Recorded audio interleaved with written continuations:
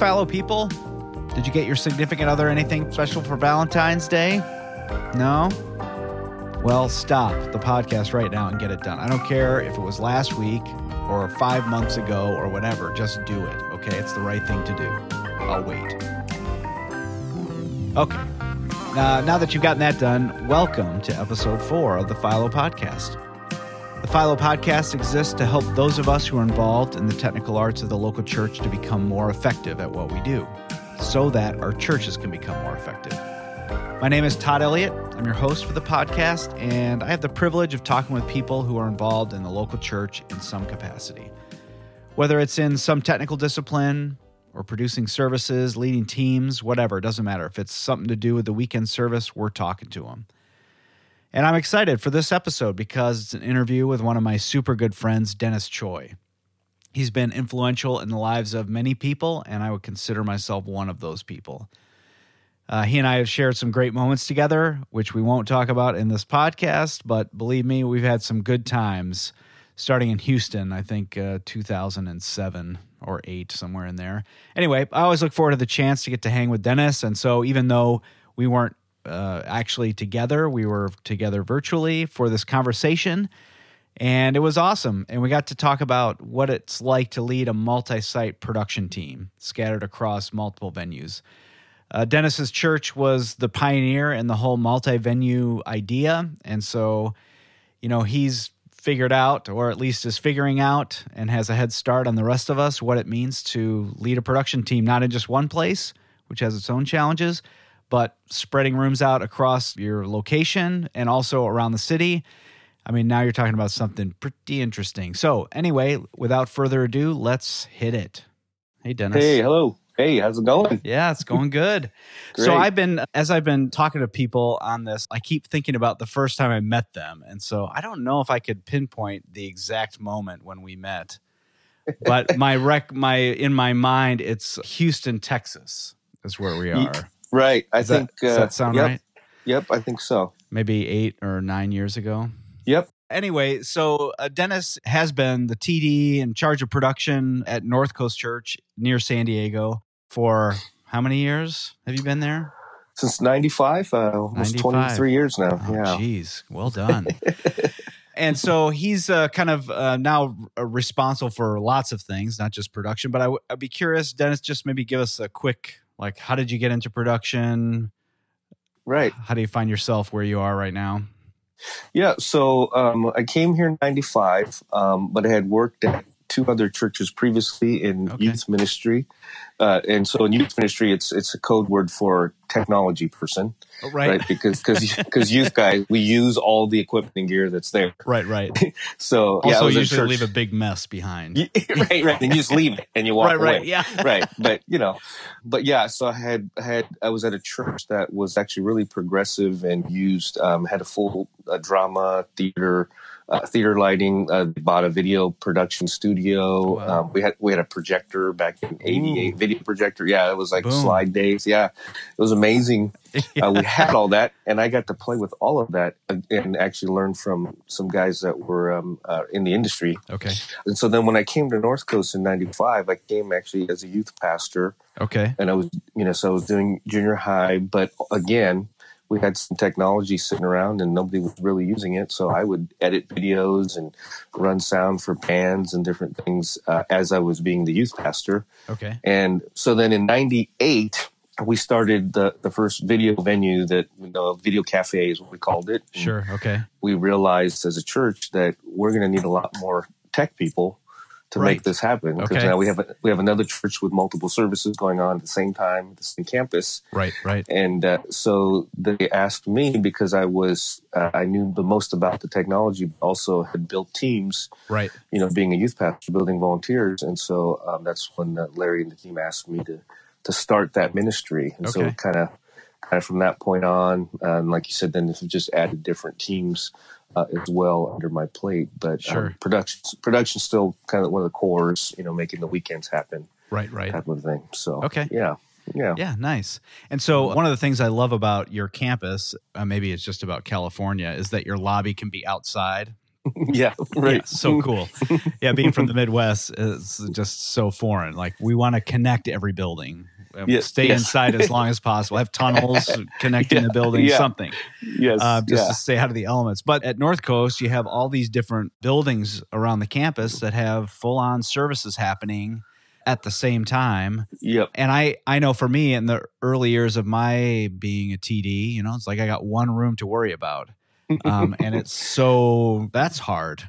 Yes. So now suddenly you've got these extra rooms and need more people. And I'd just be curious, how did you start figuring that out? Like, what was the secret? Yeah, it was. Yeah, I think it was just a lot of dumb taxes we paid. You know, things that we did wrong based on our mistakes, and then we learned, hey, let's not do that again. Right. And so currently we run, I think, 51 services over the 2 Saturday, Sunday, over the campuses, different venues, different places. Right. So different styles of worship. So multiple bands everywhere going on at the same time, and that doesn't include the youth and children's that have bands as well. Sure. Right. So a lot of musicians, a lot of technical engineers together. So that's trying to keep everybody understanding our goal and our DNA and our plumb lines is probably one of the most challenging parts of it, is to keep everybody going in the same direction. Sure. Now, do you have like a particular venue that you say, okay, this is the room that we train everybody in before we send them out to some other venue? Yes. It's gonna be an interesting answer. Yeah, it could be. You want the honest truth? Yeah, or right. You want that? No. To be honest, youth and children's room are still the places where we will start a brand new sound engineer that has had some of our training, but needs to get some experience before we jump them into an adult service or venue or a larger system. We also have some of our venues are different sizes, so they're not all like the exact same size. We have 800 seat auditoriums, we have 500 seat, we have 300 seat, right? And so some of the smaller size rooms don't require as much technical production, so we might start somebody in one of those rooms, right?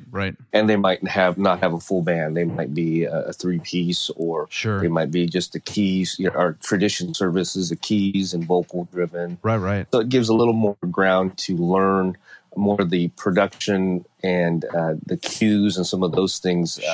Is not as much just mixing a band. So right. It's interesting just thinking about my own story that I started running sound because my friend who normally did it didn't show up one day.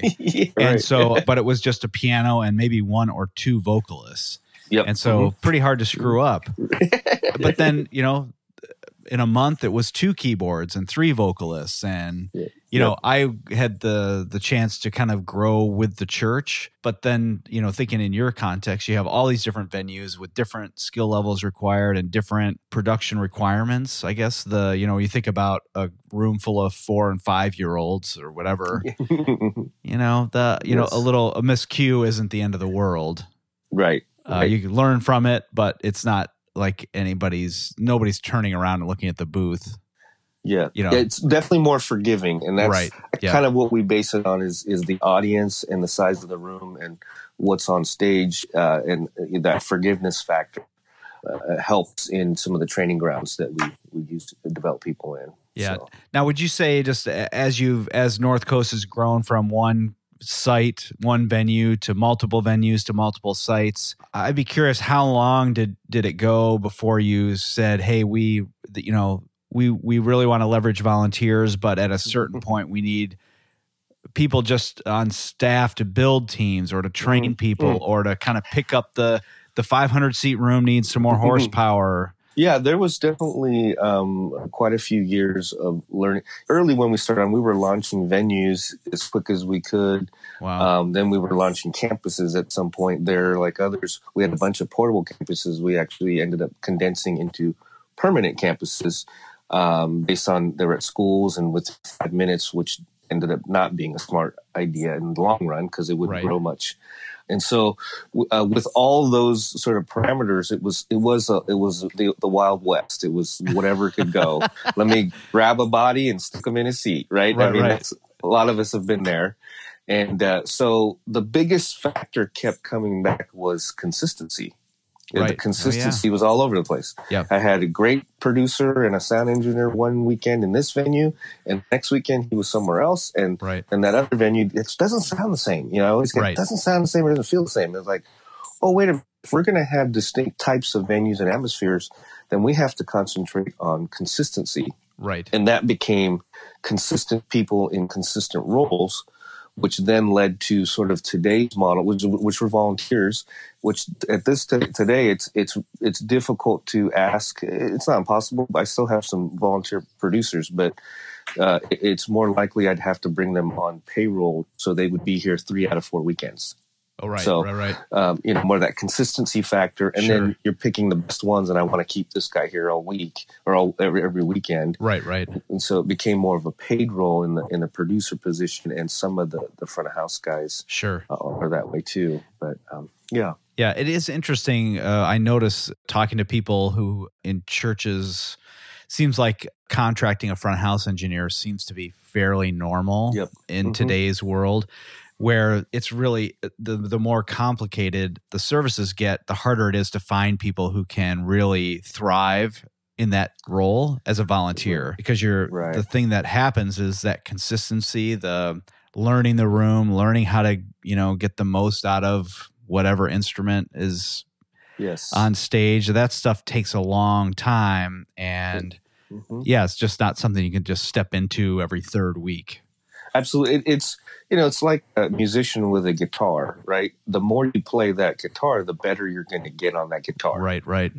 And you feel the nuances and why it's different. And I think a lot of that's the same as the sound system and in a room. The more you can mix in the room, the better you're going to get. It also takes practice. Yep. So if you're just showing up every third weekend, you know, how much practice are you really getting? You're jumping in. And so there's, I think, a reality that has set in. If you want your production and especially your sound quality to go up, you're needing more consistency, and you know that's where we're falling. Yeah, so. And I would say too, so many of the other disciplines, video and lighting, you know, it's a little bit easier to simplify that and be more consistent on a simpler level. Whereas, you know, if you've got a full band on stage, there's really no simplifying that. Right. And it's what I found. It's kind of like different sports, you know, like tennis. You can hit a ball against a wall by yourself, right? So you can design even a lighting show by yourself without even a band necessarily, right? Or create a video. But with sound, you need some other people on stage to really practice that, and so you have to gather them. So it's like, you know, playing volleyball. To really play volleyball, you have to have a couple other people. Right. You can't do it by yourself. Yeah. And so it's kind of the same thing. Is that's the one area in technology, or there's others, but that really critical. You're relying on other people to be there. And so how do you schedule that as a volunteer? Do you schedule, you know, when can you do all that? Pull everybody together, to practice that. And so it's just more difficult what I'm seeing out there, and for us too. So I'd be curious, just in the local church, you know, talking about volunteers, raising up volunteers. I mean, I think most of us would say nothing happens in production in the local church without a ton of volunteers. And just from me knowing you for as many years as I have, I know that, you know, volunteer participation is a huge value at North Coast. And I'd be curious, just when you sort of got to that place of, hey, our consistency is faltering and we need to pick it up again. What was that? Did that feel like a defeat, or just, you know, like brutal reality, or was that, how was that for you personally? Yeah, sure. Yeah. And I would say I still try my best to have volunteers in as many positions as we can. Right. But to me, the biggest difference was the shift to going, what's going to make this service consistent? Not as much as it's going to be amazing one week, or it's not going to be. It might not be great the next week, and how, you know, it's the inconsistency piece. And so, if I have to pay some dollars to make it consistent, then I will. Whether that's the front of house engineer or it's the producer. And in my model, I sort of looked at the producer as the guy that really should be telling everybody what it should sound like, look like, and feel like. Right. And that was a consistent person so we started with them as I shifted everybody, these producer roles as volunteers. And for years they were volunteers doing it. But again, some had to leave, some got older and get married, and things changed for them, and the time availability just became smaller and smaller. You start doing 51 services, right, or whatever. Yeah, exactly. And so I guess it was so gradual to me. It was like a natural progression. I haven't really looked at it to say, man, that's a bummer. But now that you brought it up, I feel really bad. Yeah. So thanks for bringing that up. No problem, Dennis. Yeah. But I mean, if you ask me, I would say we still utilize as many volunteers as we can in different positions. Right. And like I said, I do have some volunteer producers in some of the smaller venues. But again, it depends on the consistency of what's going on. Sure. And so it's still a goal. It's still driven by that, but there's a reality of what I've seen is to maintain the consistency. I've had to hire some people to do that, and it makes sense. And as the level of production has gone up in every church, overall in general, that's what I've seen as a requirement too. Is getting skilled people. Yeah.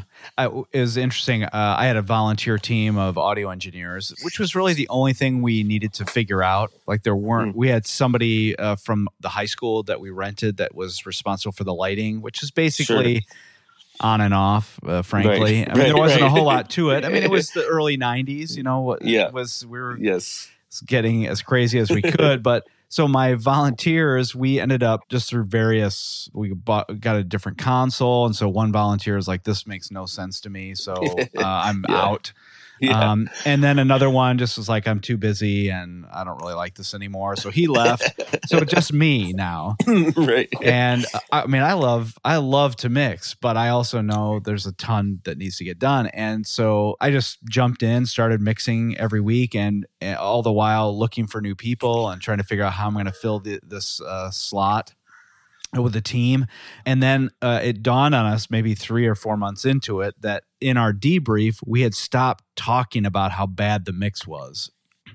Or I could actually hear this, or the background vocals were actually intelligible. And it wasn't necessarily, I don't think that I was, well, I mean, maybe I was better than the volunteers I had, but for me, it was like I was doing it every week. And so I was learning little tricks and not forgetting them.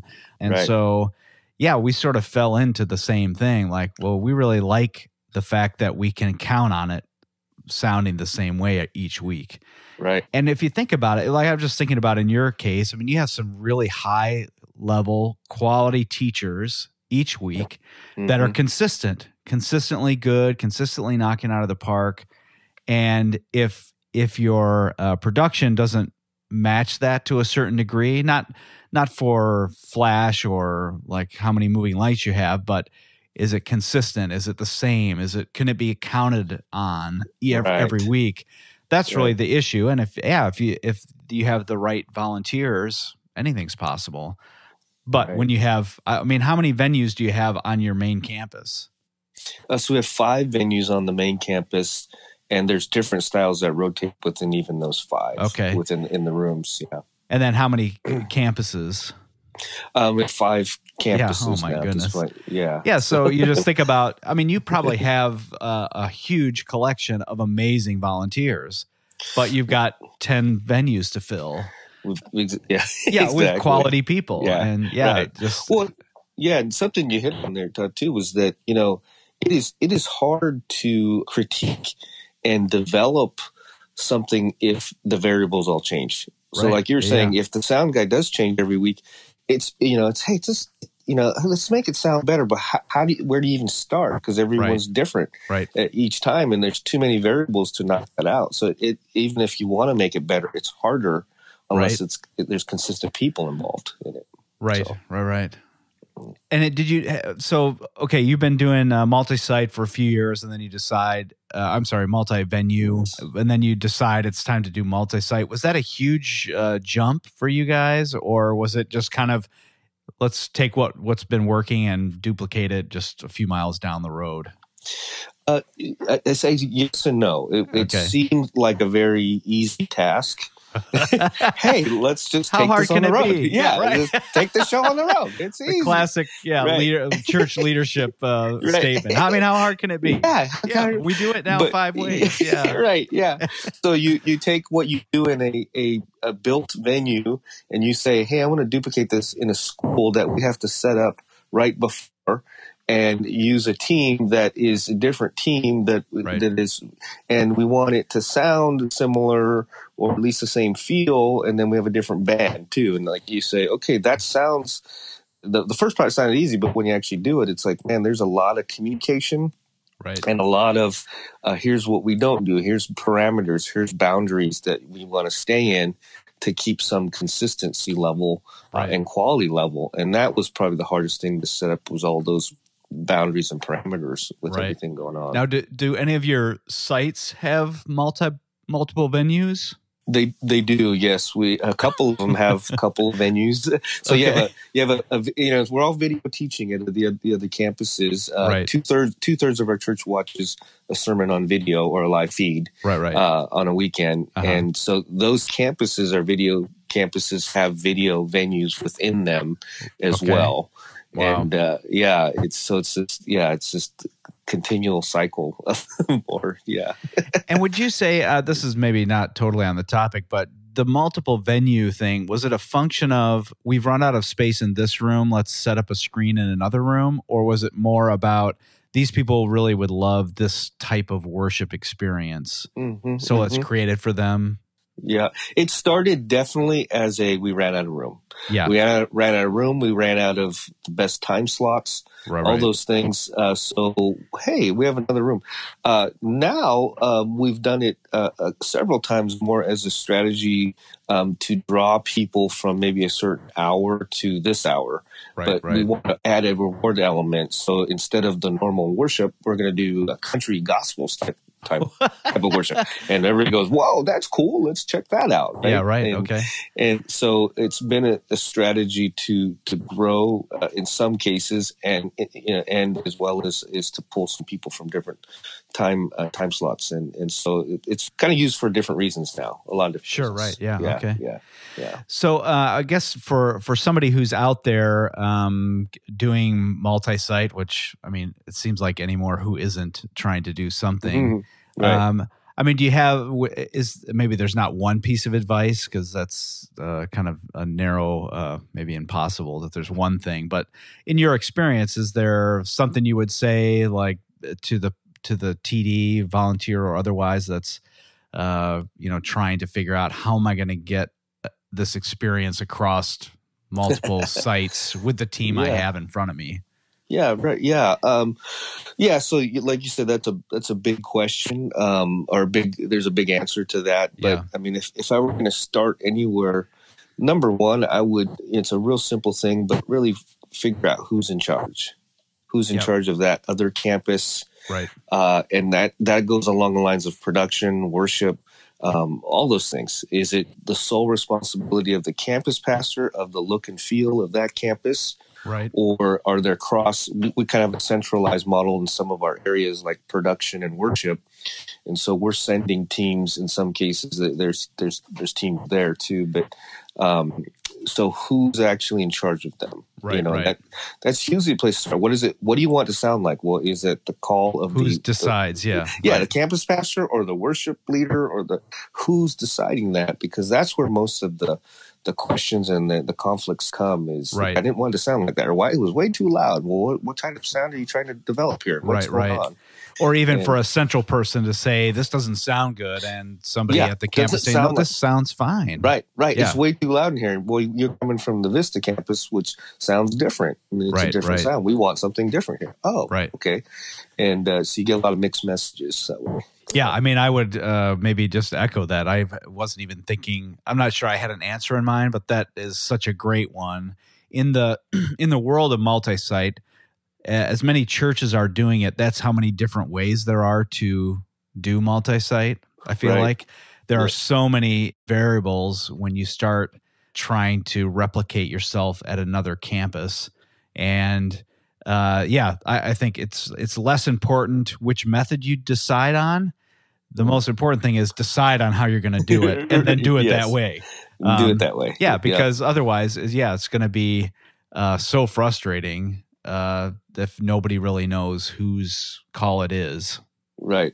Or you get kind of a middle of the road because there's not one strong direction. So you're kind of settling for a lot of things. Right. And you don't want that other campus to be the weaker sister that it's a campus that's settled for a lot of things. Right. And that's what sometimes can happen with that. Right. Yeah. Now, I'd be curious in your at the North Coast model, how is that? Who does decide? Yeah, that's good. That's a good question. Maybe you should ask that question to somebody. Right. Yeah, hold on. Let me get back to you next week. Okay. Yeah, I think that we have made it clear the ultimate person in charge of that campus is the campus pastor. Okay. And that goes for the way, the feel of the service and the loudness and those things. Now, those campus pastors have boundaries and parameters that have been clear. Okay. A lot of them have been clear with them, and that's with meeting with senior leadership. And so there's some guidelines in place, but we have a little different model than some others where maybe they're the exact copy of those things. We give the ability to choose and do some things that make your campus feel different. But there are some core values we hold on to. And right. It is the campus pastor. They're really that person that's in charge of that. Okay. Yeah. Well, I suppose, too, just thinking about your model where each venue is its own version of worship, that it probably takes some of the pressure off on the idea of here's the worship set. You're going to do it at all campuses exactly like this. Yeah. And it's in some ways your model was already set up to be a little more decentralized. Yes. I mean, there's definitely, it'd be much easier if we did the exact same thing everywhere. That would be, hey, it's easy, right? Here's what you get. That's what you do. Whatever you want to believe, Dennis. Right. Yeah. Sounds easy. Yeah. Sounds easy. I know. Yeah. Everybody's like, it's always better over there. But, right. So, so definitely we did have, it's been sort of ingrained in it. It's part of DNA and who we are. So it's part of us. Yeah. Yeah. So many different ways. Now, but in the one way though that everybody's connected is everybody tunes into the message at the same moment. Like it's at this moment we're live from the main room or whatever. Right. Yeah. Yes. Yep. We're listening to the same message. So you walk out of that service, and no matter what campus you're on or what venue you went to, you have something in common. You can say, hey, you heard the message. Hey, that was great. Number 2 point, kind of a thing. And that's helped hold us together as one church across many campuses, many venues. Sure. Yeah. Now, maybe just a mechanical question. How do all your venues and your campuses stay tied into exactly when is the message going to start? Yeah, so, we toyed with all kinds of systems that could help do that. And we found just some technical issues with doing those over the different campuses and locations and places we have. So really we're, we have a SAT feed, which is what we use on Saturday night to feed the venues and campuses. And then it's a cut-in time that's based on our broadcast service room. So there our room that we're actually recording and feeding the teaching. Uh-huh. It's based on their schedule. So Saturday night they have to kind of flow with. You're cutting in at 5:48 on Saturday. Now Sunday, if they use a recording playback, then they can choose when they do that. Okay, right? It's a little more freedom. To do that. But so Saturday we still push it across the live feed, and they just cut in at a cut-in time. Right. And now how does the broadcast venue feel about having to nail a particular time? Or it just whenever the message starts, that's when you get it? Yeah, so that room is programmed in time. So we say, hey, got X amount of 22 minutes of worship. We have a 2-minute bumper. So that's actually laid out the most specific of any venue as far as what times to hit. And then everybody cuts in at that moment. So they're a little more times driven than anybody else. Sure, right. But the pressure's off for them also on Sunday, or is there always somebody looking at it in real time somewhere else? Most of the time, Sundays, yeah, everyone's free. We still capture and record and those things, but occasionally we go live on Sunday morning. Okay. As well. But most of the time, they're using a recording from Saturday night. And again, it's more of it's just the freedom to do what they want, add a song or do a special, whatever. So it's really helped that. Yeah. Yeah, it is interesting just that the pressure that comes along with being the broadcast location to hit your times exactly like you say you're going to, when everybody's kind of sweating at their, at their switcher, waiting for it to. The world is counting on it. Yeah, right. Yeah. How are we supposed to worship God when the clock is running like that? Right. Yeah. Saturday night, you're not. Right. Yeah. Yeah. That's so funny. Yeah. Nice. Well, let me think. One more question. Is there anybody that comes to mind for you, volunteer or staff on your team, that really embraces kind of what North Coast is about and, how they've exemplified that spirit and how they've done the production task ahead of them that you just would love to give a shout out to? I think I could list off about 100 names of different guys. But, for me, one of the big things I love to see is what I call, the heart, where your heart's at. Sure. Where your heart's at serving. Skill is awesome. Ability, all those things are great. But if your heart isn't there to serve, then I feel like, wow, you're doing it for yourself. One of the things I always talk about is a heart check, for people who want to come on board or be a volunteer. It's like, where's your heart at? Right. And I ask them, hey, where do you want to serve? What venue? Those things. And they say, hey, man, I really want to be in the Edge venue because that's where I go and it's awesome. And so I usually will ask them, okay, hey, our only openings are in our tradition service. Would you be willing to go and serve there? Uh-huh. And their answer alone really tells me where their heart is. Right. If they say, man, I don't know, that's not my venue, that's not my style, I don't know if I can do it. I go, okay, are you in it for yourself or are you in it for where I need you? Right. Or where the church needs you. Yeah. Oh, where the church. Yeah. Where church. But if they say to me, hey, Dennis, you put me wherever you guys need me. I just want to serve. Then I'll put them right where they want to be. Because it tells me where their heart is, right? Yeah, and it's a small thing, but there's several of those guys, but in particular, a guy that's been with me probably. I think he was volunteering before I started working, which is is longer than 23 years. Is a guy named Alan Sunakawa, and he's a phenomenal. He's been a phenomenal volunteer for years. He is now he's retired and on our paid staff. Oh wow! In a part-time role, but he up until probably 3 years ago, he had volunteered. He had been a super volunteer, and he's a guy that would literally do anything we need. Wow! You want me to pick up trash for the tech team? I'll do that. Yeah. You want me to run a computer? You want me to learn how to mix? Whatever you need, I'm going to be there. And he's played a million different roles on our team, and it's just one of those. He's just a great example of that. Right. Yeah. So yeah. Yeah. He sounds like the guy that you want to kind of put the new people with. Here, right. Serve with him. Hang out with this guy. Let this guy rub off on you. Right. Yeah. Right. Yeah. Absolutely. Oh, that's cool. Nice. Yeah, well, I don't know if he'll ever hear this, but maybe we'll make sure he gets a chance to just hear the shout out. Yes. Yeah. Cool. Well, thank you so much for making time, Dennis. This has been great to catch up. I mean, we don't talk that often, which every time we do talk, I'm like, why don't we do this more often? Right. Yeah. Exactly. And then we just go back to busy lives. Like, hey, right. We end up, bumping into each other in some other part of the world or, I want to say this to everybody out there, Todd, I truly value our friendship. Like you said, it seems like we just pick up whenever we see each other or talk to each other. Yeah. But for me, you are an amazing person that just really wants to serve the technical arts community, especially at church. And there's no boundary across every church across the country and even the globe. And I love that about you. Always have. and it's genuine and it's real. And I just hope other people get to experience that instead of you. So, yeah. Thanks. Mm-hmm. Absolutely. Oh gosh, I'm like sweating now.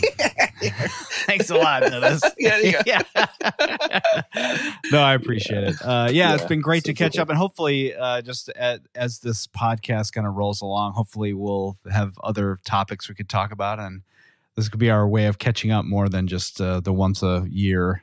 Absolutely. Yeah. Some other location. Absolutely. Would love to talk anytime you need me. Cool. Thanks, Dennis. Yeah. You know, one of my favorite parts about having this conversation with Dennis about multi-site, multi-venue is that his church was really the pioneer, the church that kind of started the whole multi-site thing. And I just love it. They have the same challenges that we all do. They still are trying to figure out how to get it done the most effective way possible. And you know what? I also love that Alan was a great reminder that we all have volunteers that are willing to serve wherever they're needed. And for me, it was just a good reminder to kind of look past the challenges that come with a multi-site model and to be thankful for those volunteers that are willing to do whatever it takes. So great. If you're one of those volunteers, thank you for all that you do. I mean, the church really couldn't function without you. If you have volunteers like that, if one came to your mind, make sure you thank them more often than you do would be great. Anyway, one other really cool thing about talking with Dennis is that it was a reminder that his senior pastor, Chris Brown, is going to be at Philo this year.